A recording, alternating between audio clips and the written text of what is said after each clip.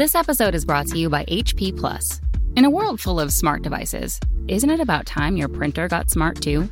Now printing is smart with HP Plus, and the HP Smart app is how it all happens. You can print from your phone with just a tap, no matter where you are, even from your garage/home office/yoga studio. Huh, that is smart. HP Plus. Learn more about smart printing at hp.com/smart. This episode is brought to you by PayPal. These days, choices are everywhere. Like, for instance, the milk in your coffee. Would you like it from a cow? A nut? A tree?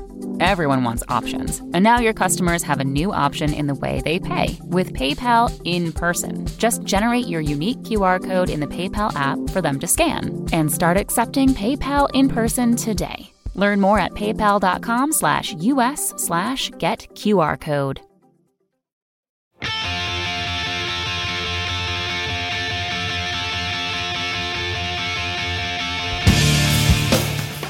Hello and welcome to episode 178 of the Washed Up Emo podcast. I am Tom Mullen from washedupemo.com. And today we welcome Tonie Joy from the band Moss Icon.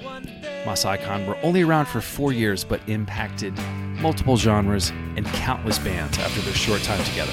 They are an icon in this scene, and it was absolutely fascinating to hear Tonie's perspective on DIY and the music scene from his vantage point for a band that was only around from 1987 to 1991.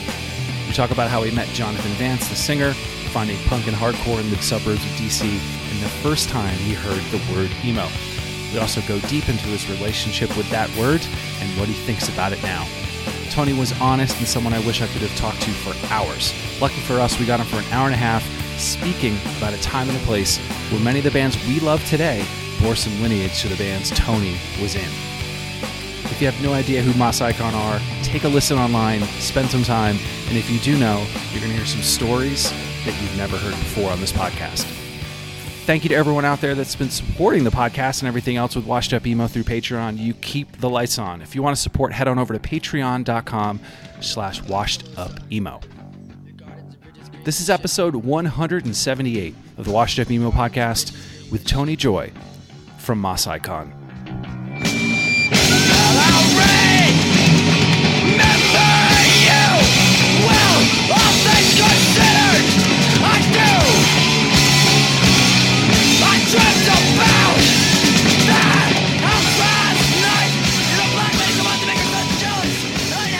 When I was really young, I was, it was the 70s, early 70s, and I was just really drawn to like hard rock or heavy rock, whatever, like rock music from that era. Like I joke with people sometimes, like when I was 5 years old, I didn't have like a Sesame Street record. I had like a Deep Purple record or Uriah Heep or something. And it was mostly the influence of like my parents and to some extent my older cousin. But my father was a musician. So I think that, being around that at a really young age definitely had some effect on me. And it also sort of just, that was an era where people, everyone was just like long haired and, it was like, the early 70s, the spillover of the late 60s and that whole, countercultural thing. So it just had a huge impression on me, even at a young age. And I think that's really what just got it rolling. And just all through the 70s, I loved all of that kind of, music. But then it was sort of like, I also easily just gravitated towards weird shit in the late 70s when things started to get, especially back then, punk was, something was called punk could have sounded so different than this other thing that was called punk.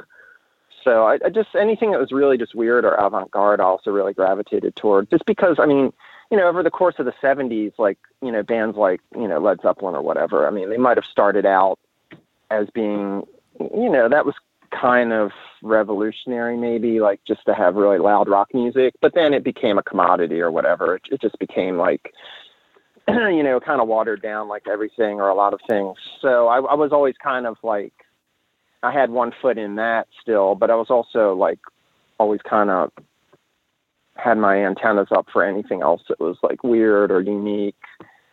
And, and that kind of got more in the late 70s, early 80s. My older cousin was in just kind of like a cover band. They played like Stones and Who songs and stuff. But one of the guys in the band was really, really getting into like stuff when it was happening. Like, whether it was Throbbing Gristle or Joy Division or whatever. And my cousin would borrow records from him. And it's almost like my cousin maybe wasn't super into them, but then I would just like, because at the time I lived with my cousin, I would like listen to him more than he did. I was just like, whoa, this shit's awesome, because it's just like fucking weird and crazy.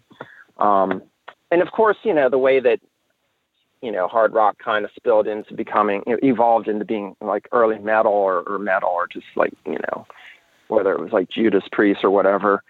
I mean, I love that stuff too, or Motorhead. So it was just sort of all the, like the loud, like sort of, music that the church wouldn't like or whatever, like the average normal people wouldn't like. I just like, that was just sort of like what I was raised on from like literally from when I was like 3 or 4 or 5 years old. So it's sort of like you had loud and weird. Yeah, loud and weird, but I mean, there's all kinds, even from early, I love Bob Dylan or something, or like Richie Havens. So it was all like pretty diverse, like always for me. And that's just always how it's been for me, so, and even when I started playing music and started a band, I never really felt like it was specifically this one thing. It was just kind of like a weird thing that was sort of, it's kind of coming out of its own realm. I don't really know how else to describe it, but I was also sort of like kind of a loner kid. So I didn't really have that many friends or anything. I think once I was in high school, and by then like pretty immersed in underground music, whether it was like punk or hardcore or metal or whatever. And, like I hung around like these skateboarder guys, and, they would go listen to from anything from like Metallica to like some hardcore bands. So it was pretty, it was like there was a certain common like interests in that sense with other people I met or knew, just, a small group of people. Cause it was funny, cause back in like the 80s, in high school, it was, I don't know, there weren't that many weird kids, or, there weren't that many kids who were into like, punk music or like, metal or whatever. So we did sort of cross paths and have some crossover as far as our interests, And I'm sure even going into like, if someone went to high school in the 90s, it would probably, depending on where you went, I'm sure it was like very similar. I feel like with the advent of the internet and all, that maybe isn't quite so much like that. But I'm not really sure. I haven't really like paid close attention to like younger kids or how things work for them, like culturally or in a more like a counterculture type way. But yeah, I mean, there were just like a handful of weirdos when I was in high school, especially like the first couple years. I think by like the time I was a senior, there were definitely like, it was almost like there was more interest, like getting to be more interest in that kind of stuff. Or maybe like when I was a senior, like kids who were a couple years younger than me, it seemed like there were more of them who at least were into like, like new wave or just like, I guess what started to be called like alternative stuff that was a little more like, accessible. Can you talk about that? I guess like looking back on it, it kind of like, sort of like as the 80s went along from the beginning to the end of the 80s, I feel like, I think a lot of it might have had to do with MTV, even though like, obviously MTV even early on was putting more emphasis on like, I don't know, Michael Jackson or something, like more like, super popular music or Van Halen or something. But, they had, I remember it was like a big deal, especially early on, because a lot of people would probably remember 120 Minutes, which I think was on MTV like Saturday nights, kind of late or something. And I know I've talked to people who are maybe like between your age and my age, because I'm like almost a decade older than you. So, and I feel like they kind of started checking out 120 Minutes maybe like 6 months or a year after it had started. I feel like when it first started, it wasn't even every week. I just remember picking up on it really early on. And, even before that, I feel like there was another show that segued into that, and I think there were only a few episodes. I feel like it was called IRS The Cutting Edge, like IRS Records maybe had something to do with it. And yeah, I had some like videotapes I had taped when I was a kid. I actually recorded it, but I mean, I've lost them over the years. But I remember there being like one where it was, and the host was Jules Holland, the guy from Squeeze. And I just remember there was one where he interviewed Jello Biafra, and it was like, I mean, this was like I feel like it had to have been like 1983 or something, because they showed live footage of the Dead Kennedys, and it was like, I think the same footage from that movie Erg, A Music War, which was also like, somehow IRS Records was involved in that. So I think it was just like in the early 80s, they got their foot in the door to, I don't know, Miles Copeland maybe, because, but they got their foot in the door of MTV to have that. But yeah, it was amazing. Like the interview of Jello Biafra was amazing. I've never even looked to see if someone put it on YouTube. It might be on there, but it would just be like Jules Holland interviewing Jello Biafra, like at a picnic table outside of like a hot dog stand or something. But so there was that, and then there was 120 minutes. But I remember like early on 120 minutes, like, I mean, there was like an episode where it was like the Minutemen, it was the fucking Minutemen. It was amazing. And, just like, or like they showed like a Meat Puppets video from like their second album or something. So there was definitely a lot of SST presence as well, which makes sense. And I think that kind of like over a course of a few years sort of mutated or evolved into being more like what, like college rock or like, I guess, alternative rock. But, not like 90s alternative rock. This is still very much the 80s. So it was like, like Husker Du or like a Rain Parade or I don't know. I honestly haven't thought about this in years, so I can't remember that much. Did you know that phrase is said the most on this show? That is the phrase. Don't worry about it, Tonie. Yeah. What do you think about hearing all those things, and you've got all these influences, and what about when you started playing? When you started playing the guitar? Well, it's kind of funny because like I said, I was around these long-haired rock and roll musicians from like when I was a little baby. So by the time I was like 4 or 5 or 6, I was like clamoring like, I want guitar lessons, I want a guitar, and for whatever reason, like my just like the dynamics of my family or the like bizarro dynamics of it. It never really happened. Like occasionally my mother would be like, oh, I know a guy can give you lessons or this or that or the other thing. And it just, and I was probably like only randomly persistent. So I probably like didn't really push hard enough.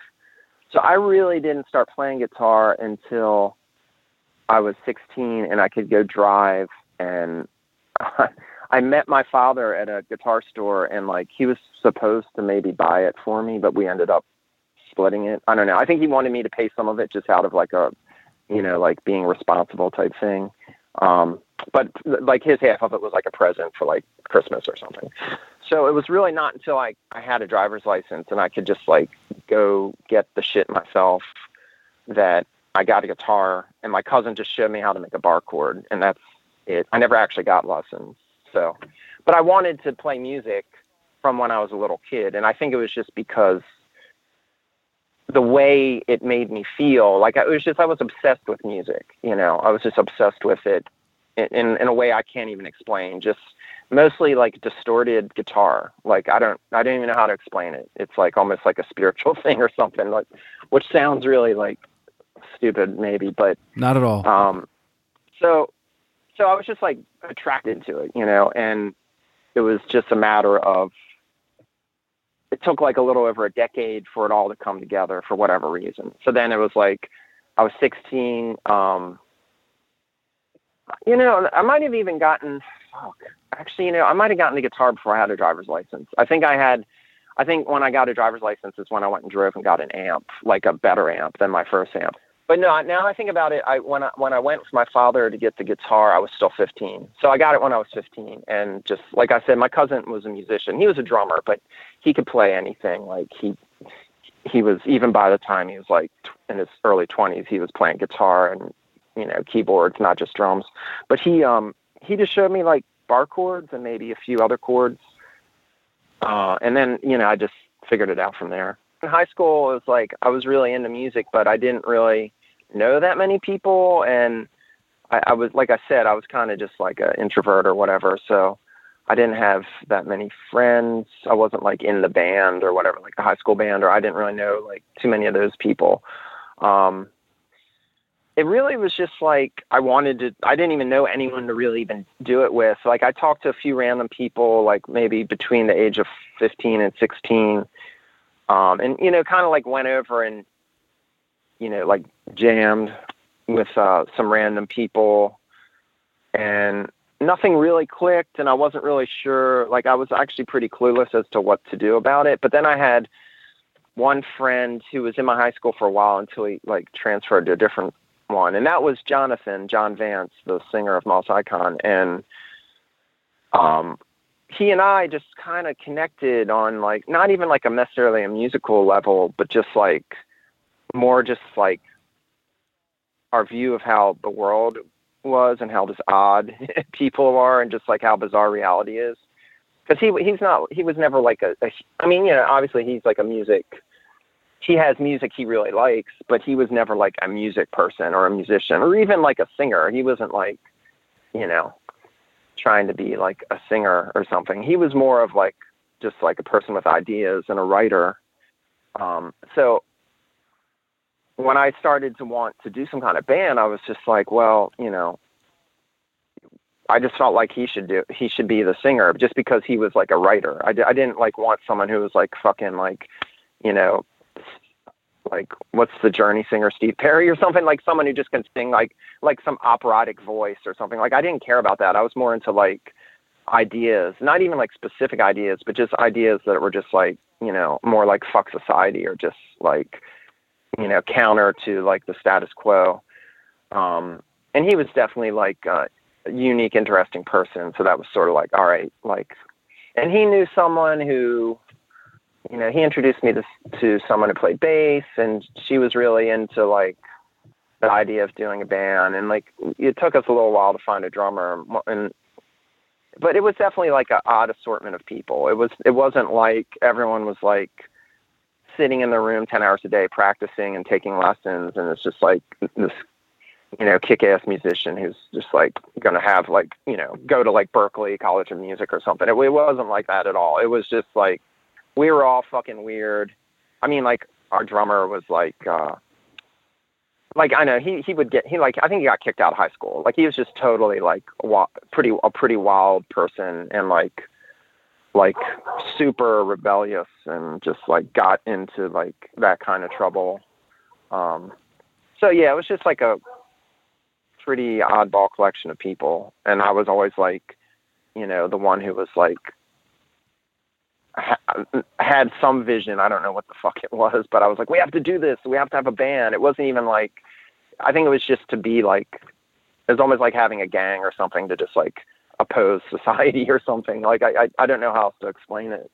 How can we have like this like cohesive unit that's also like in an abstract way, like just rebelling, like not really, you know, it was sort of like almost nihilistic, but, so yeah, it was a little bit of both, I guess. A little bit of everything. It was definitely a melting pot. Was the idea of the name of the band and, you know, what you guys were going for, was it that same sort of rebellion? John came up with the name, and I think that it was just like,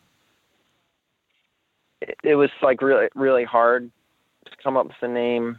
And I was kind of like, well, you're the idea guy. Well, you're the guy who writes the words. So, and, you know, kind of like, I think the first time we ever really played, we didn't even have that name yet, and we hadn't really decided on a name. And, I mean, I don't know. I can't remember. We might have just played like in someone's basement to like 5 kids or something. But you know, the name was just like, I don't know. I just always thought of it as coming from a really heavy abstract concept, you know, like, I don't know really what else to say about it. Like when he said the name, I was just like, fuck, that's like the greatest name ever. I was like, okay.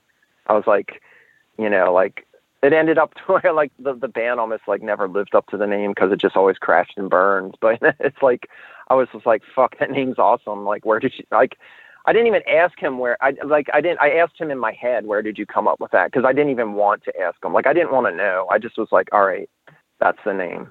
I think the first year of that band, I didn't really have a job.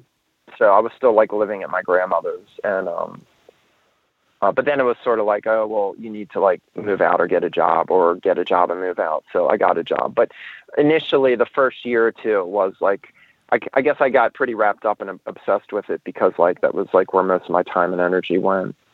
I remember being like, I don't know, I guess I would have been 13 and like hearing about like Minor Threat shows or like Void or something and wanting to go, but not having a ride. Because see, that kind of circles back to like when I was talking about my cousin was in that band in high school, and the guy who was in the band, Tom, who unfortunately, Tom Morgan, he was an awesome dude. He passed away some years ago, but he really, he got me into a lot of stuff. And like I remember, okay, well, so basically, they all were, I was probably like 11 and they were all like 17 or 18 and they were going to see The Residents in DC. And it was like, I mean, I've told people about this like after the fact in like, the 21st century and they're just like, fuck, I can't believe you saw that when you were 11. That's like mind blowing. But it was one of the first mole shows, which I don't know if you're familiar with The Residents. They were like just a very, very, very like avant-garde band from San Francisco. And I mean, I think they're still like around in some way or the other, but back then it was just like really weird, obscure shit. And so they had this album, Mark of the Mole, but then they had like a live presentation of it. It was almost like theater or like a play, or like a musical. So anyway, I think they had only done it live a few times. So like my cousin's friends knew like this was a big deal and it was happening in DC. So I guess I like was like, you all have to take me. I want to check this shit out. And so I just remember standing in line to go in, and there was someone out there handing out flyers for like a fucking like DC hardcore show, like Void. I don't remember who the other bands were, but I know Void was on the flyer just because they were like one of my favorite bands from that era. And that's kind of when I started to really realize about those bands. But like. It was kind of through my cousin's friend and just going to this. And then like, being, I only lived an hour from DC. And so it was almost like I lived in this extended suburb of DC because a lot of people around where I grew up, were like government spooks or people that worked for contractors or for the government in DC. And they just commuted back and forth out to the suburbs in Maryland. So yeah, I knew all about that stuff. And, I picked up records, like hardcore records that were on Discord, when I was like still like 14 or 15 or something. I guess when I started buying records a lot then. So yeah, I knew about that. But it didn't really, well, I guess like actually when we started playing, I started doing stuff. It was like, those guys are doing, it's DIY. They were doing it themselves. So we can do it ourselves. And that was totally like the way I looked at it. It was like, I don't think anyone was interested in necessarily sounding exactly like this or that. Cause I mean, we didn't know what the fuck we were doing. We couldn't really control what it sounded like, it was just like, I mean, our drummer was mostly into reggae, you know what I mean? So it was just like, it was more just like the best way to do shit is like, do it yourself.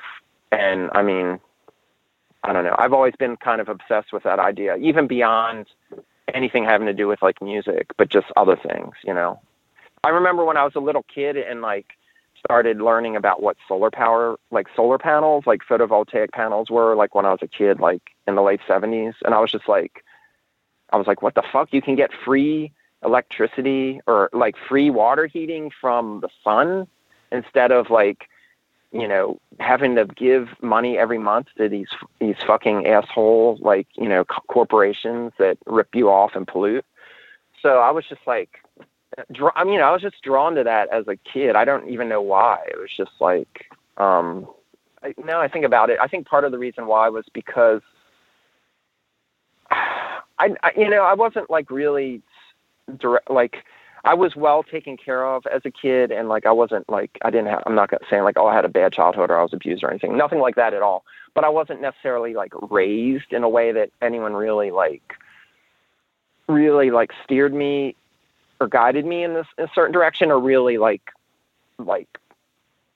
pushed me into having certain interests, or like, you can, I guess some kids would get piano lessons or tennis lessons or whatever. It was never really like that for me so much. So I just kind of like, plus I was just fucking on my own anyway, sort of like a loner. So I just like formed my own view of the world, I guess, and how it works. And just early on, I was just like, the whole idea of like, being free of systems or whatever, especially ones that constrain you or like are in some way detrimental to people's lives, like just appealed to me.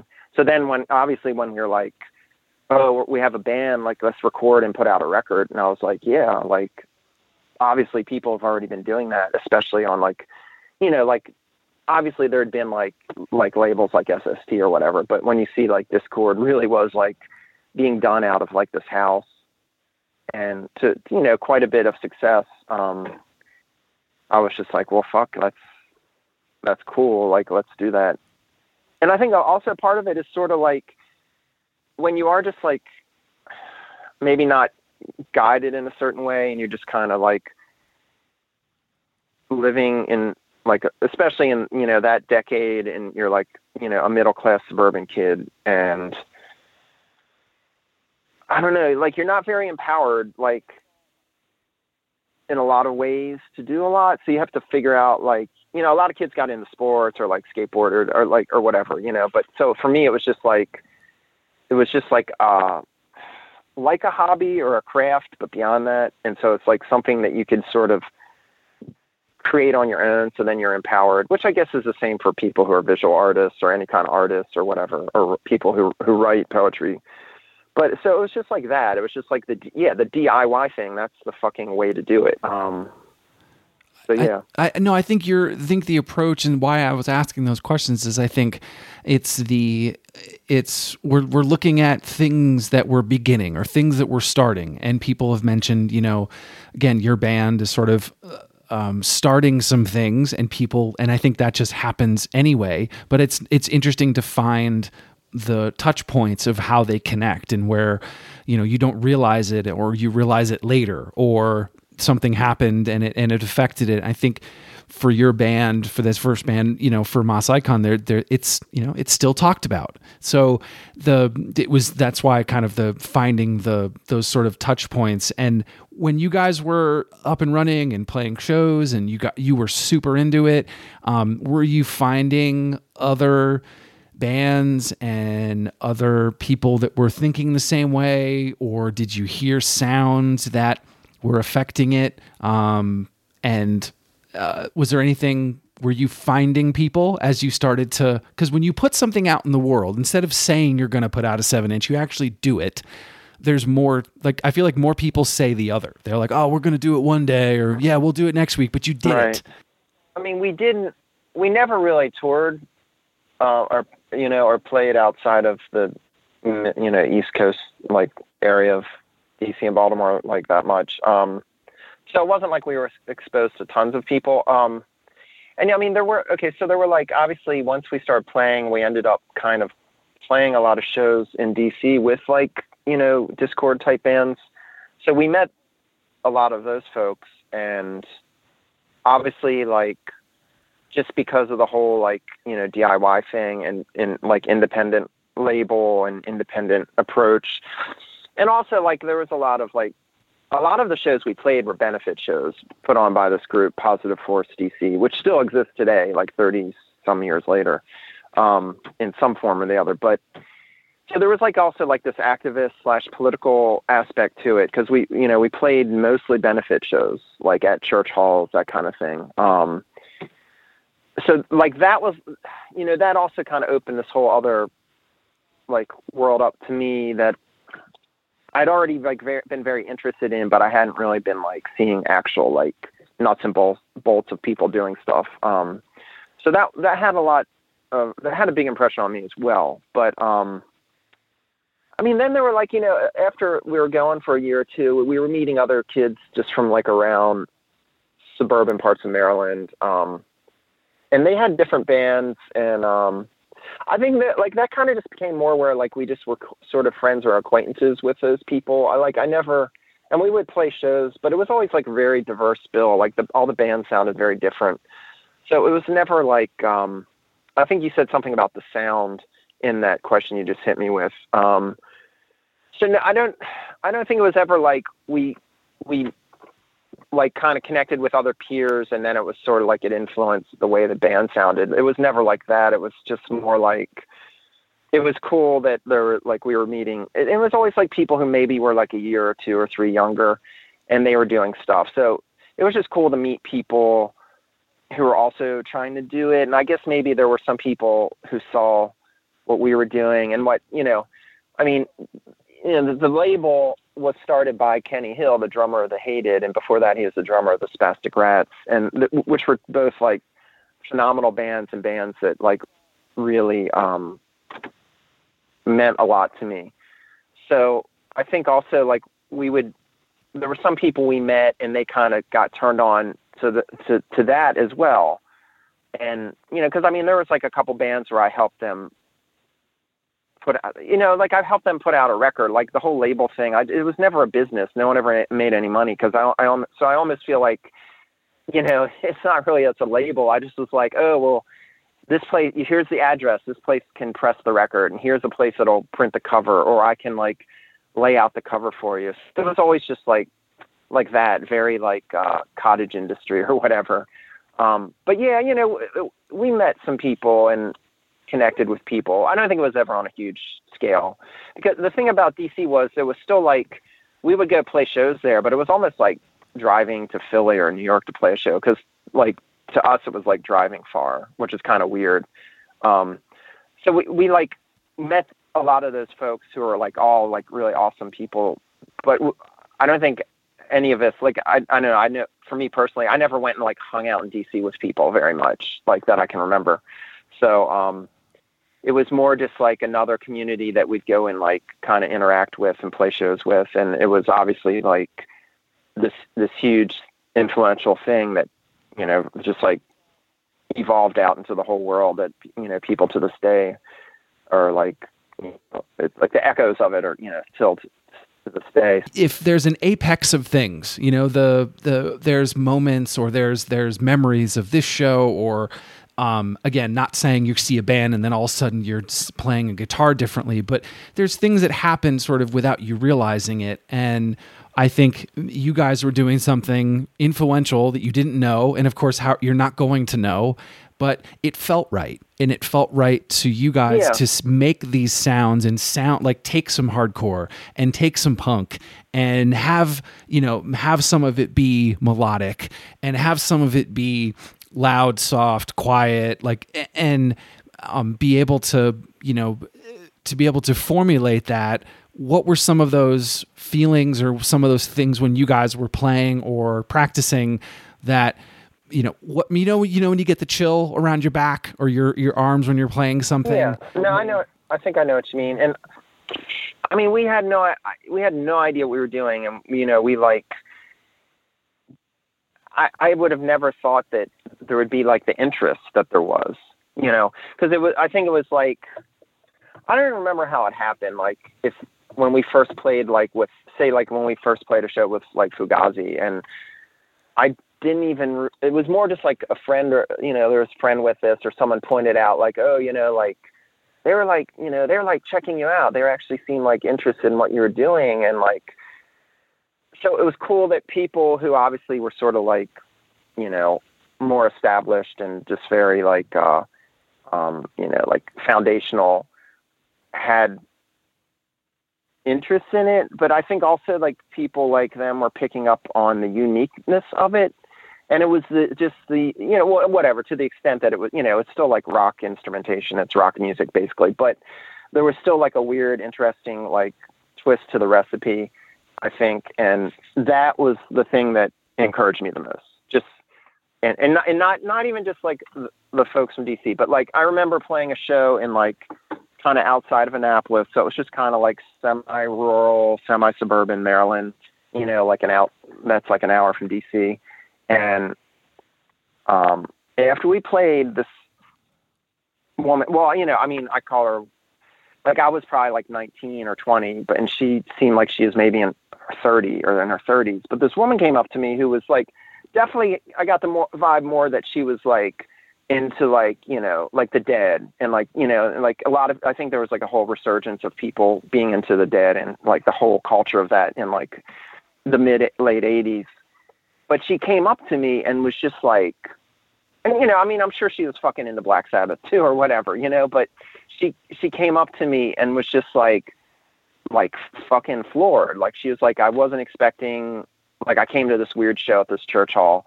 I wasn't expecting to see like what I just saw and heard.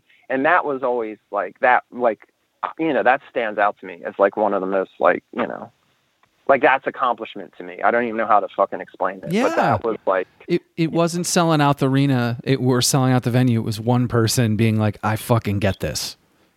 Right. And that's what I mean. It was definitely like working on a different plane than just like, I don't know, doing something else. Did you remember, or remembering when someone maybe said the word emo, or you had the association with it, and what did you guys think? And what were especially then, there was very much like a really grassroots aspect to that stuff. Like I said, we played a lot of benefits. We played a lot of weird places like church halls or fire halls, and so I feel like as time went on, it became to where more like bands who maybe evolved out of, bands like that, or like any underground bands, punk, hardcore, metal, whatever, like it became maybe less grassroots, or there became maybe more of a like a pre-carved like circuit and like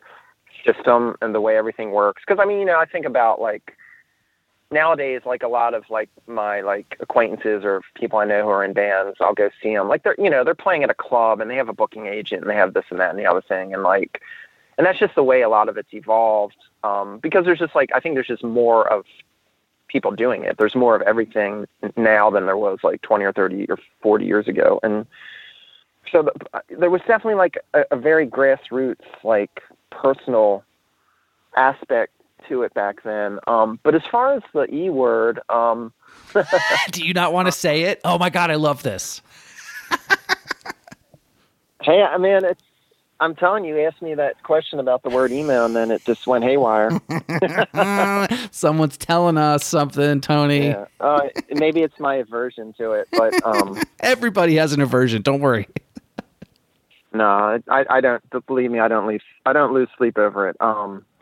So, but anyway, I think for me, the first anyone I knew of heard of it wasn't there like an article in Thrasher about like Embrace and Rites of Spring and stuff? And I think that's where I first heard of it. And I feel like I don't even know if it was even then or it was like shortly after that. But like I think that, was it Ian or Guy? I don't know. One of them said, like that's the stupidest thing. And I'm just paraphrasing, but they said something like, that's the stupidest description I've ever heard, because like any real music is emotional anyway. But I was always like, yeah, that's absolutely right. That makes sense to me. So that was always kind of like my stance or whatever. But I didn't really hear much about that word or the subgenre, that description, for a while after that, honestly, until like the 90s. Like, I don't think as like the whole time Moss Icon existed from like 87 to 91. I honestly can't remember anyone like saying, like describing us as that. So I feel like it was all after the fact. And even in UOA, Universal Order of Armageddon, after that, which was like 92 to 94, I don't honestly remember. Maybe someone used the term, but I feel like it was all like after the early 90s.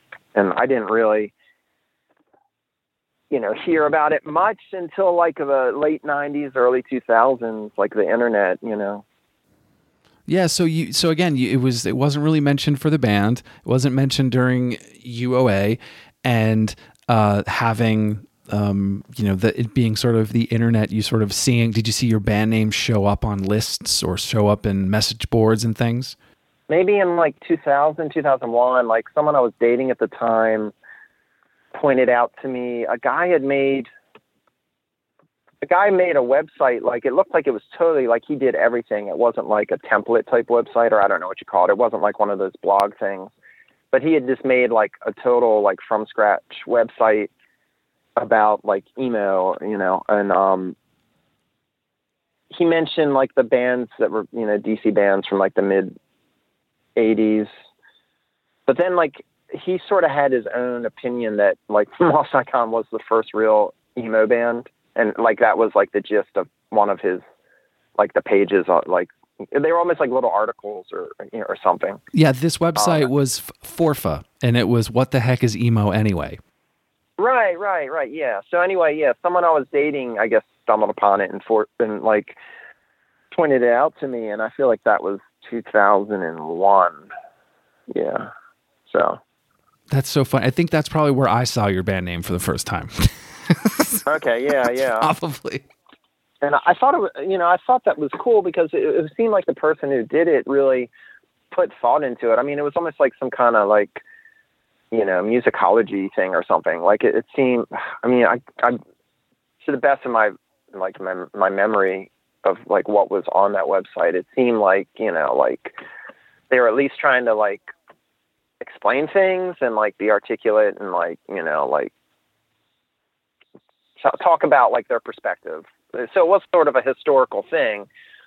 It's just funny because, we didn't have like a proper LP come out until after the band had broke up. So it was like, 92, or I think it was 92. And so like what I found over the course of the 90s, even into the early 2000s, and I mean, even actually up to, there was some like lists, I think vulture.com, someone pointed out to me recently, where there's like the best 100 emo songs or something. And there's like a Moss Icon song on it. But like the person got a lot of like, the person who wrote the blurb got a lot of just like basic facts wrong, like the year the band's record came out and the band existed. And like, I feel like they said it was like 94 or 95 or so. They also got the lyrics wrong. And I think the lyrics are even like even like the reissue record, like the Temporary Residence did. Like the lyrics, I'm sure, for that song are in there, but they got the lyrics wrong. So, dude, so that goes back to the other point of like, there's not anything like, you found that website, the girlfriend found that website. There wasn't much. So it's like, that's the impetus and the point of this documentation of these things, to put the right things down, right. to put because it's no one wrote it down, but things get lost if no one continues it. Well, yeah. And I mean, to be honest, like for me personally, like what I was involved with, it was like two bands that really were not that prolific and not very functional at all. So they so we didn't do that much. We didn't tour and stuff. But then on top of that, like even kind of back then and then just throughout my life, I never really like cared that much. Like I literally didn't save, there weren't that many photos. People like I saw for the first time in the past couple of years, someone had videotaped a Moss Icon show, like from like 1988. And like, there was like nothing. Like I didn't know of anyone who had anything like that. it was just like sort of out of my own sort of like apathy, or just like just thinking, the past is the past type of thing. Like I never really archived stuff. But then it's funny, cause then you look at like someone like, Ian, and with Discord, where it's just like, it's, and all, like you mentioned, the thing with University of Maryland, there's obviously like this broader community, and it's like been pretty well documented, and there's people, a couple decades out now who are trying to like, do that stuff. But I was just always like, fuck it, man. It's the past. Like, burn it down. Yeah. I was always just like, fucking just light that dumpster on fire. 'Cause my life is always just crazy. So Do you think about it now? Like, have you thought about that? And have you had moments where you've looked back and said, man, that was really fun when we were doing that Born Against stuff for that short amount of time, or, when we were doing this record, or... Oh yeah. I mean, it was like my passion or whatever. It was, it's what I wanted to be doing, which, very much like, I shot myself in the foot in a lot of ways as far as just like, like a couple decades later, it's like I'm sort of like snap out of it for a second. I'm like, oh, all right. So, I'm broke, and I'm just like, nothing I ever did really, like, because like everything I ever did, I felt like it was only 10% of what I envisioned in my head that I could see happening and wanted to happen, or in just the ideas I had for like, like songs, albums, tours, whatever. Like, it was just like life circumstances that caused things to turn out the way they did in reality. And so as much as I look back at it being like not nearly as prolific as I would have liked, I still don't really have any like negative outlook on it. But it was just, I mean, it's just like ridiculous shit. Like, like there's probably stuff I had that I lost just moving a lot and just having like an unstable life, stuff like that. So it was just very like sort of logistical, like nuts and bolts things that, it's got me to the point where, like people sometimes like I literally don't have, more than maybe one of every record. And so it's just like, I never was like, oh, I need to like keep 5 of these and like document that and all this. It was just all like a blur to me. It was just a blur to me. And it was just like, I just saw it as like raw creative energy and just like, just fucking blazing a weird path. And, if it's just like cinders behind you, like, so be it. It's just, I don't know. That's how life has been for me. So, yeah. I think when I was younger, I actually got more done as far as from a creative standpoint. And, as you get older, it's harder to do. Just, people, like people have, families, jobs, mortgages, careers, kids. So it's hard to find people to play with, or, that kind of thing. I mean, even when like Moss Icon like got back together and played a few shows, like in 2011, 2012, 2014, 2012 to 2014, I guess. Like people, there were some people who asked about like, like, are you going to tour? Are you going to do more? You could go to Europe, like none of those bands I was in ever played in Europe. But it's weird because like there was an interest in them after the fact. And I mean, even going back to when I was like just putting out records myself and we were a band in like the late 80s, early 90s, that was actually one of the coolest things to me, was to start to have pen pals in Europe. Cause like I didn't know anyone in Europe just growing up as a kid. And, so, it was like, that was cool. I meant to mention that like a while back in some other question, but anyway. I forgot that too, because I had pen pals, like people that I would that I would write a letter and you would sit there and wait until they wrote back. Yeah. And like I sold a lot of records there, and back then you could ship records there really cheap. So it was pretty cool.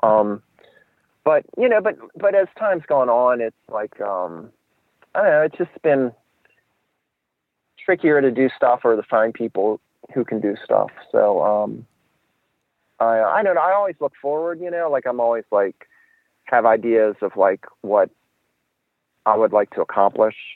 But it definitely like is very uplifting, and like I'm very appreciative that anybody has ever shown an interest or said like a positive thing about something I did way in the past. I mean, it's like, it's a great thing, I can't complain, I think it's funny actually, the sort of irony of the term emo, because, obviously it's derived from emotional, and I think that, like we were definitely pretty crazy people in that sense, like emotionally, at least, like some of us, and when I was younger, like as a teen or in my early 20s. So it's kind of ironic that that's like kind of like the term that's got slapped on it after the fact. And because, there's definitely a lot of like, I don't know, teen angst is more of the old standby term maybe, but there was a lot of that involved. So yeah, I think like I have like my shit together more now. But it's sort of like a weird contrast, because when I was a crazy kid, I was like getting all this shit done, and we were like, a lot was happening. And, part of it is because it was just easier logistically to do stuff back then when you're younger, and it was like a different time. But now that I'm like actually organized and level-headed, and I could like actually like really plot out and plan out things better and create things and like see projects through.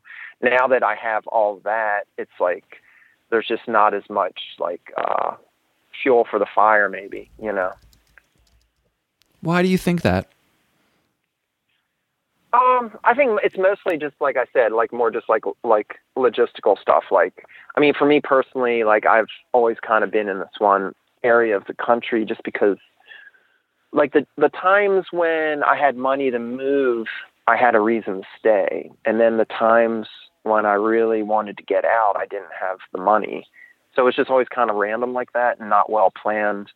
And then like I found myself, cause like the one band that I did in like 98 to 2001, very full time, the convocation of like when our first bass player left in 2001, it was just like so difficult to find the right person who had the time to do it. And so after a few years, it started to become evident to like the George, the drummer, and I that like, we kind of lost our momentum in a way, because like we had really been going kind of full speed ahead for 3 or 4 years.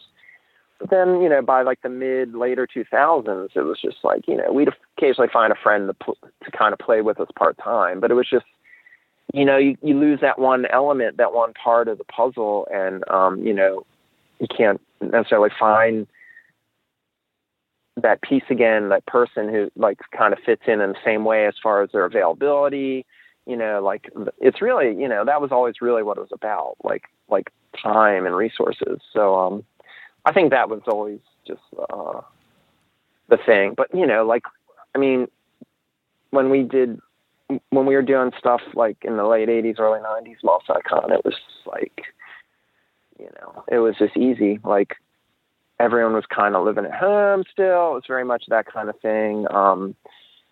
It was just easy to do stuff in that sense. I mean, we still like scraped by. We didn't really have much money to put into it. We just like, the recording was pretty cheap, and I didn't know like what the hell I was doing as far as getting stuff mastered and that sort of thing. And like, I'd scrape money together to put out a 7-inch or something. So it was never anything beyond like that.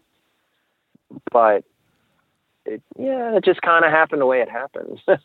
Yeah. I did want to mention a few songs because I thought it was worth, if you had any comments or thoughts about them. I thought one, Kick the Can. I thought that one felt like it was so upbeat. I did hear a little Joy Division, maybe not, but what can you say anything about that song? Like I kind of alluded to earlier, we would just kind of get together and jam, for lack of a better word. And like, I would have like parts or riffs that I had come up with, and we just would put a song together in a completely like weird abstract way, kind of just intuitively.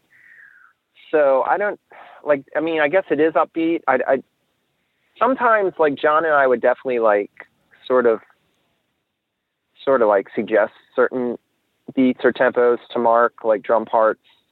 But he was just a super raw, player drum wise. So, and he would just, just come up with stuff, and it was just like pretty much free energy style. But that song, I don't know. I don't remember specifically why it had the tempo it did, because the guitar part isn't really like kind of straight strumming or anything. There's almost like this kind of like picking thing going on, that it's almost like the guitar is slower than the tempo. But I think it's just like he just started playing it, man. It just came out of the air. So much of that shit. So much of what I've been involved in my whole life musically, it just comes out of somewhere I don't know where. And I like that. That's cool. It's just like, I feel like the way it should be. So, then he, I don't remember why, but there is that kind of cool part where it's like he's doing that weird beat, and the guitar part's kind of like muted, and it's kind of like quieter, and then it like kind of peaks again. So I don't know, man. It just came out of us being in the room and just doing it. No, I get it. I just think there's pieces of it that I can hear, and maybe it's through the air, just as you picked it out of the air. I could hear those things in other bands later, or the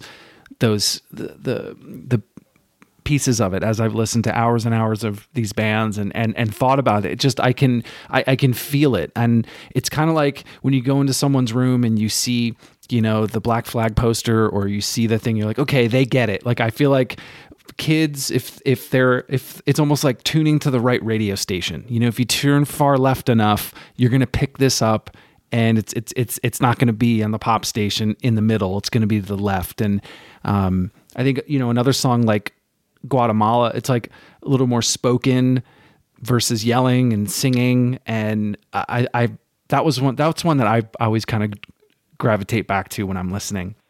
Yeah, I have a few things I could say about it, like a few things.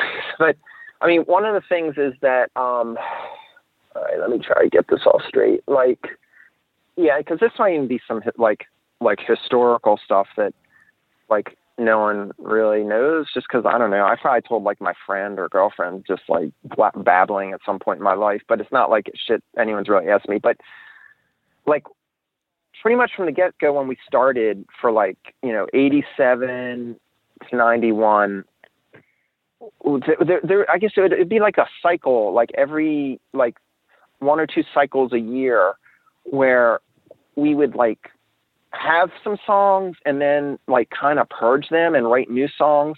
And John, and it's funny because like, I'm sure at the time I was like annoyed and frustrated by it, but like looking back on it, I just think it's funny and like endearing. But he would get really, because he wasn't really a musician, he would get really bored, and plus he was like fucking 16 or 17 years old, so he would get bored with songs, he would get bored with shit. And it's not, and like we weren't even like we weren't like a bar band playing the same shit 5 nights a week in a club or bar, but he would like, so there was always this push to like come up with new shit and experiment. And also I think that was also like, some of our live shows were fucking like disasters, and like I did not play well a lot, and it was like, we would play songs we just wrote and we barely knew, and it would be like a fucking train wreck. But there was always like that, like pushed for it to be kind of like the shit, like I said, the shit just keep coming out of the air. It's like an energy or something, like it has to keep coming out of the air. We weren't like sitting down with like a blueprint, and we're going to like have a song like this and a song like that, and we're going to have like a stage show and like dancers and, shit like that. Like, it was not that at all. It was like the total opposite of that. It was just like, this like, just this like strange, like energy. So we would like purge songs and come up with songs. And I think that's why, like, especially because people have pointed out, like, as it got to be like the songs that were from like 90, 91. And when we added Alex as the second guitarist, like, I guess like people said it got more like, I don't know, like hippie-ish, or like, it wasn't as like punk or hardcore or whatever, but it was just like what happened, like we weren't trying to like get mellower, or we weren't trying to do this or that. It was just like, I'd come up with a guitar part, and it would, you know, like, or a couple, or like John would even occasionally come up with a guitar part, and like, you know, like Monica just did her own fucking thing. Like she almost never played anything I was playing. And that's the reason the stuff's so unique, is because like she was like anti playing what the guitar was playing. She's like, I'm going to play bass the way I want, and I'm going to play what I fucking want. And like for most of the time we were just like, cool, like do your thing, you know? And, but by the time I got to like songs like Guatemala and all, I mean, it was just like, I was just like coming up with these like little parts and riffs. And it's just like, you know, that song is just the same fucking part over and over. It was like, I mean, even I do remember when we were coming up with it and kind of forming it, it was like the whole idea of like a mantra, which I barely even knew what the hell that was back then. It was like, oh yeah, it's like a Buddhist chant or something. But the whole idea of it being like this thing that just like keeps cycling, and like it's just a fucking energy thing. It's like, I don't know how else to describe it. But as far as like the song like Kick the Can, like I mean, it's funny because it wasn't even like, I mean, obviously as far as the guitar parts and playing and the writing goes, you know, obviously from being a little kid, I was influenced just by like hard rock and like, you know, just like whatever, like Zeppelin or Black Sabbath or whatever. And, but then, you know, by the late 70s, early 80s, I was into, you know, like I got into like, you know, like Susie and the Banshees, or like, you know, Death Cult, The Cult. And like, I mean, like, you know, those two bands were just like two of my favorite bands from that era. And like, definitely like had a little bit of influence on like the sound. I mean, I guess, and to the extent that it could, because like I honestly, especially then, like I'm hard pressed to sit down and like learn a song off a record now. Like it's like frustrates me and takes long. Whereas I know like, you know, people who can just listen to it and immediately play like any fucking song. But back then it was just like, there was no fucking way I could do that. Like I was barely like getting through playing guitar to begin with. Like I was just like figuring it out on my own in my own time. But there was definitely like, I feel like, especially with that song, it had like, it was, you know, and it was something I realized almost after the fact. So I guess it was just subconscious or unconscious, but I feel like I had a little bit of a vibe of like, you know, like those kind of like early 80s bands that were like, I don't know, people called them like, I don't know what people called them back then, like punk or new wave. To me, like, I mean, like bands like Susie and the Banshees were so fucking like ahead of their time and cutting edge and like just like mind-blowingly I don't know, like innovative, but at the same time there's like this whole psychedelic aspect to it as well, just because it was just like very, I don't know, like music that really like had this effect on your mind. And and I mean, I was into that back then. Like I caught on to that back then because I loved like late 60s, like psychedelic music and, or, you know, just whatever, Jefferson Airplane or Blue Cheer or whatever. So it was like, I guess like what it is, I even then when I was young, I saw like things that were kind of going in cycles, you know, like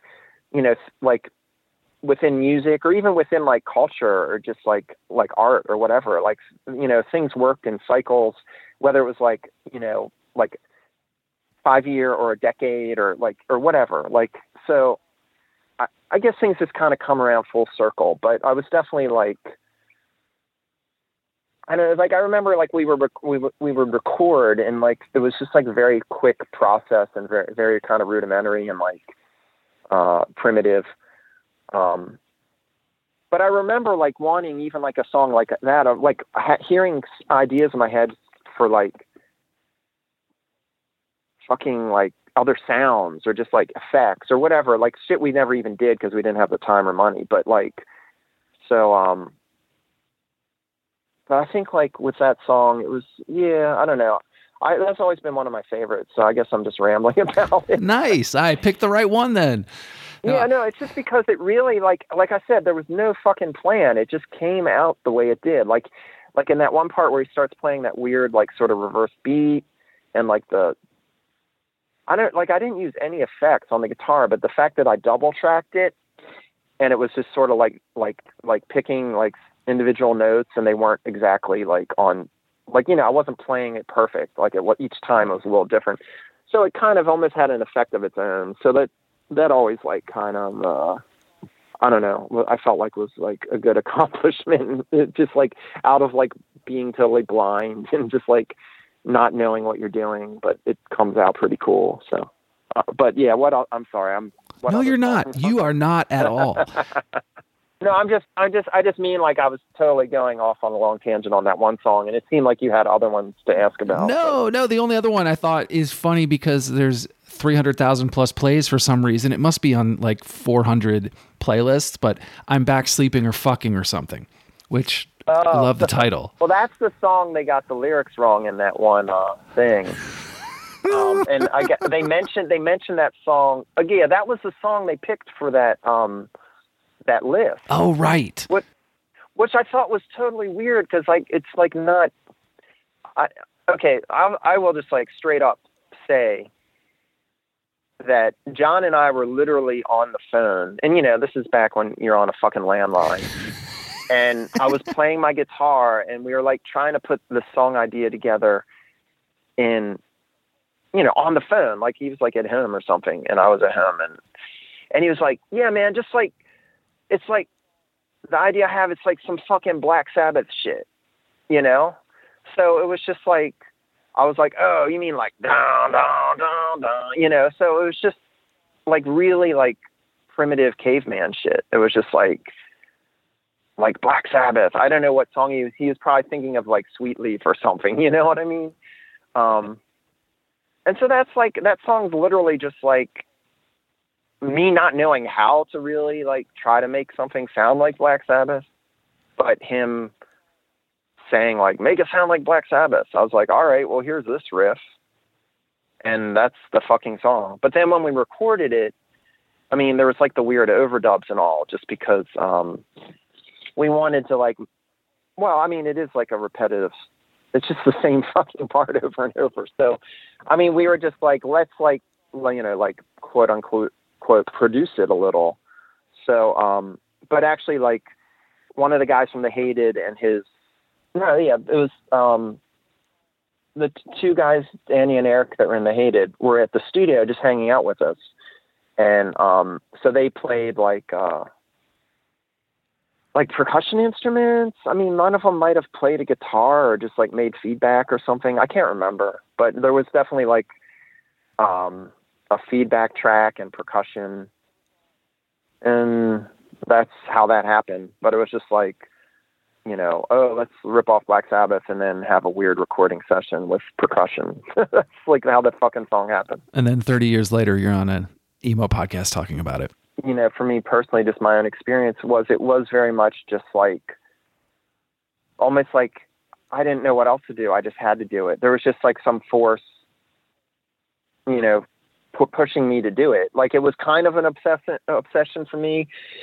I mean, you know, it was like definitely an obsession and just something that I had to do, and that we got together, and that group of people got together and did it to the extent, you know, the furthest extent that they could, you know, given like whatever life circumstances. But, you know, when we were doing it, and I think early on, like, you know, we played a few shows early on, and it was pretty shaky. Like we probably should have waited and rehearsed longer to play shows. But then again, you know, you just want to go out and do it. But then once it started to kind of gel, I mean, there was definitely like this unspoken thing where it was like, you know, this is kind of unique. Like, this is pretty cool. It was definitely like, I mean, a lot of it centered around having like a front man, like vocalist, orator, like writer, poet, person who definitely just, I mean, there was like a fucking energy or vibe to, you know, what he did.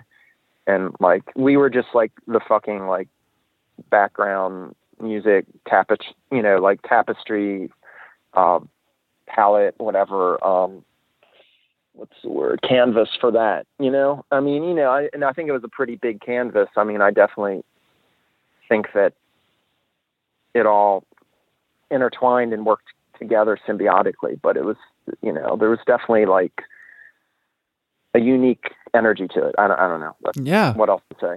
No, I get it.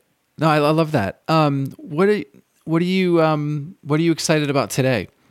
One thing I'm excited about is just staying well and staying safe. But other than that, in more of a creative sense, I don't know.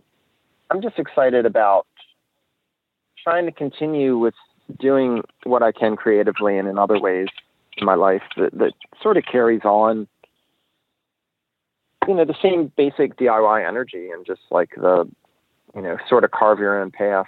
As far as music goes, there was a period of time where I was maybe like not going to try to do music that much, like half a decade ago or whatever. And, I don't know, I've always kind of had a love-hate thing with it. And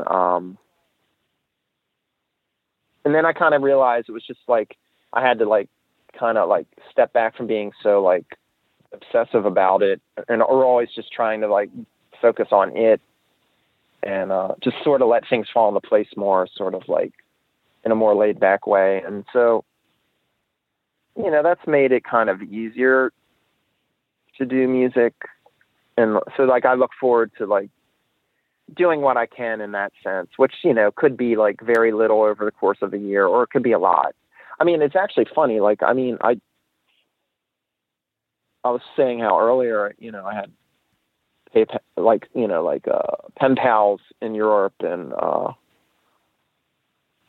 sold records there pre-internet, obviously pre-internet. And it was pretty cool to have like that kind of connection, but I never actually went and played any of my music, music that I had created or involved with with other people that we had done from scratch there. And like this year, we, Rogue Conjure was going to go do some shows in the UK and EU, but it was literally like a matter of weeks before things started getting really bad that we were asked to play a festival. And then we started talking to someone about like helping us get some shows in Europe. And, so I guess that was something I was looking forward to that is probably not happening anytime soon now. What about outside of music? What stuff what are you looking forward to? What are some of the things I mean, yes, I know we're in the middle of a pandemic, but trying to think positively. I've always kind of been a weirdo in the sense that like, I mean, of all my friends and acquaintances, I'm probably the one who's like, the least like career oriented or like stable in that sense. The one is the free spirit the most. So, it's funny. I was talking earlier about the whole DIY thing and how it spills out of like music or into like other aspects of life. And just like, I was intrigued when I was young that people could have like, like solar or off the grid type shit. And I mean, over the years, I'm just very like, not involved so much in like stuff like organic farming and all, but just very much like supporter of that. Like, I just think it's a great idea. So I think I'm at the point in my life where I'm like trying to figure out how I can move more towards like kind of immersing myself in that kind of thing more, which would maybe even be living like a little more secluded or, trying to be more self-sufficient and that kind of thing. So, I mean, that's kind of like a very vague, abstract idea of what the near future holds for me, but I still have no idea, like, quite yet how it's going to, like, transpire, especially with everything being so, like, ass backwards now. I mean, it's just, like, my own personal thing that I don't even really talk to people that much about, and, like, I definitely don't want to get dogmatic with people, but, like, a lot of shit for me is just like my perspective on life is just really, really, really political, I guess, or like just like radical or whatever. Like I just see things that are just being done badly and managed badly. And it's just like, why the fuck is it that way? Like there's other ways of doing things. And I mean, I think that was the general like basic attitude with when we were really young and just, it was like, oh, well, just make a band, make songs, like record it, put out a record, make shirts, like set up a show. Like, we grew up around Annapolis, and when like Mossicon started, like there were a couple bands there, like I mentioned, The Hated and like Spastic Rats were two of them, but there was barely anywhere for like those bands to play. And then when we started playing, like, you know, like I actually took the initiative to set up some shows, just like I found a church that would let us have shows, you know? So it was like the whole like DIY thing to the extreme within that context, or like your little, like, you know, like microcosm. And I mean, obviously now it's like so evident more than ever that like looking at like alternate ways of doing things and managing our reality, managing our fucking lives is so important, almost like the only choice in some ways now, or it's like leading that kind of in that direction. I think from your, you know, the standpoint of your creativity and you're thinking about these things and thinking about them in a different way, that's when new things happen. That's when new ideas come. That's when things are done, instead of just doing the same thing every day and coming home and that, like, I can't do that. I can't sit still and watch like hours and hours of Netflix. I can't. I want to fucking go do something. Right. Yeah. No, I think that kind of feeling and energy manifests, like, you know, for different people in their own unique way. You know, it's funny because the past conversation we've been having for like this hour or whatever, it's like, it has me thinking more and more about like the past and, you know, like some basic approaches or ways of like, you know, like I try to do things or that we try to do things. And it's weird because it is very, it can be applied in like other instances and other scenarios, obviously. So, I remember even just like when you asked a question about when we like, you know, did we start meeting other like bands or peers or just people once we started playing? And, you know, we met people and they were like, they had, you know, we played with bands and, you know, it's weird because like, you know, it wasn't like a diss to them or anything, but I was always like, well, this sounds more kind of like they're trying to sound like something or whatever. And maybe that's just the way they learn to play music or whatever. But I was just always like, man, like, it just seems more interesting to me personally to try to like go down like a slightly like different path, or just like, you know, like try to do something weird or unique or different. And that's why it's just like, it's so weird to me that so many people are so like conservative and just like narrow-minded about like thinking of alternative ways to just like, you know, do things or handle our existence. So, I don't know, it always comes back to like the music, the DIY thing, you know, like so. It matters. I think what you said, you know, sort of like that mentality. I can meet someone and realize very quickly if they're, and I'm not saying I'm not going to like someone if they're not, but I have an instant camaraderie or understanding with someone and I don't need to explain anything. Yeah, that's like a very special thing. Yeah.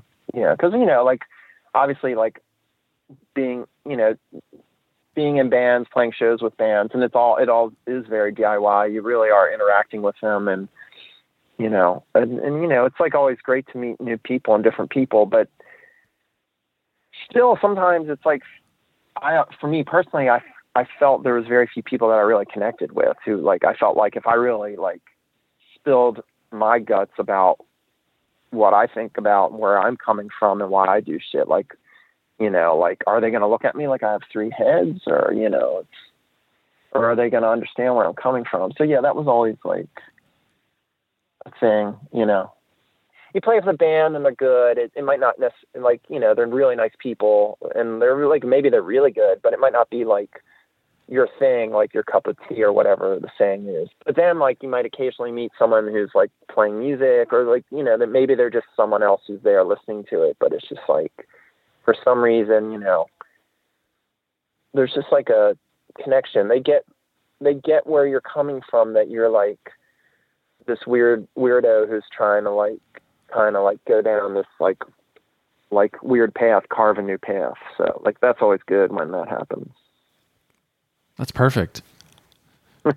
Dude, I know we spoke way over what I said it would be, but we had some technical difficulties but yeah, that's all right. I'm really psyched that we got to chat and I hope you had a good time and I hope you had fun. And yeah.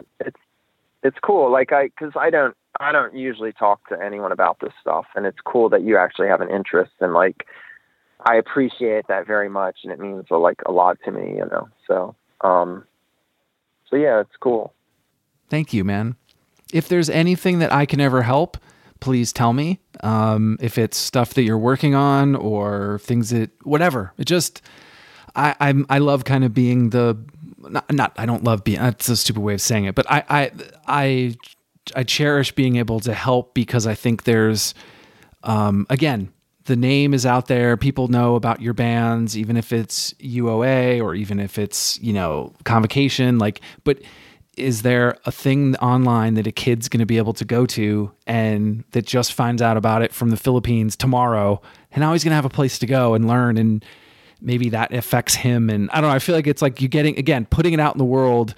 There'll be a kid that's going to listen to this and be like, oh fuck, I found it, I'm going to do it. And so anything that I can help on your side. I appreciate that, because you are like the catalyst in that sense. Because it's funny, because I remember probably, well, like when YouTube really started to take off in the mid 2000s to the late 2000s, like other people pointed out to me like, oh, someone like uploaded this Moss Icon song, and it's like, it has like, 70,000 views or listens or whatever. And I was just like, what? Like, I mean, yeah, we sold a couple thousand records back in the day, but I was just like, that's so weird. And then like, I started realizing, like, looking at the comments, and it was like, a lot of it had to do with like the more modern sense of like the term emo and that genre. And just, like, it seemed like it was young kids who were probably into these bands that were like, on major labels, and like, basically to me were like pop music, but, because they probably started like researching what emo was all about. Cause like there was a band that was like a popular band that they had easy access to. And then they're probably, so that, it was funny reading these comments, and like people were like talking about bands like I'd never even heard of them. Like I didn't know what the fuck they were talking about, but they're like, oh, this is emo, but then some people were like, oh, but no, this band's real emo. That stuff is like whatever, pop music. So it was like, I mean, it was like a weird like cultural like analysis or something, like, and I was just like, so there was that level of it, like just that there was like this debate going on amongst these people on the internet about like what was real or what was like old or what was new, or, what they liked. But then it was also like, obvious, like there wouldn't have been that many people checking it out if it hadn't been for the fact that it was connected to like that broader like subgenre of music.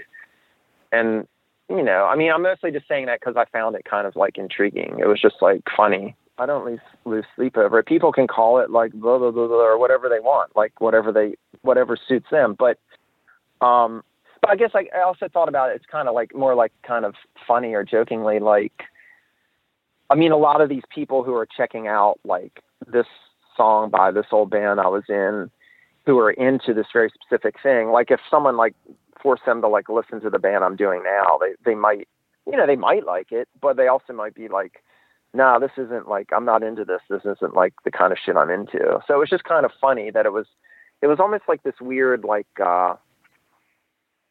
it's almost, I don't know, like if someone like listens to like I'm Back on the internet or like YouTube, and it's because like, it was on, called a certain thing, but it's really not, it's almost like some kind of weird, like, I can't think of the word, like, I don't know. It's almost like playing a fucking weird trick on them or something. It's just like fucking with them. Like, it's like, cause maybe they'll like it. Maybe they'll be like, oh, this is weird and different. And they're being exposed to it under these circumstances, which normally they would have never been exposed to it. So to me, that I find that interesting. Like that's just like, it's almost like some kind of weird, I can't think of the word, like, social engineering, I guess. And it's also a certain kid that's gonna kid meaning everybody, that's gonna peel back the layers and want to know where this thing happened and where did it go and where did it intersect with. And oh my God, it actually went back to the 70s and it's this. And then they're going to start listening to all kinds of crazy shit. Yeah, it's cool. And yeah, because it's at this point, like music and just like, you know, subcultures, pop culture, everything. It's like such a huge fucking melting pot, like the hugest, like, you know, like I don't know, like I'm not good friends with, but like I'm acquainted with the people in Beach House, and like they're like really nice people whenever I see them around. But like I remember like my girlfriend a while back now pointing out to me like there was just like some video of them live on like YouTube, but it was like, oh, like Jay-Z and Beyonce watching Beach House, and I was like, what?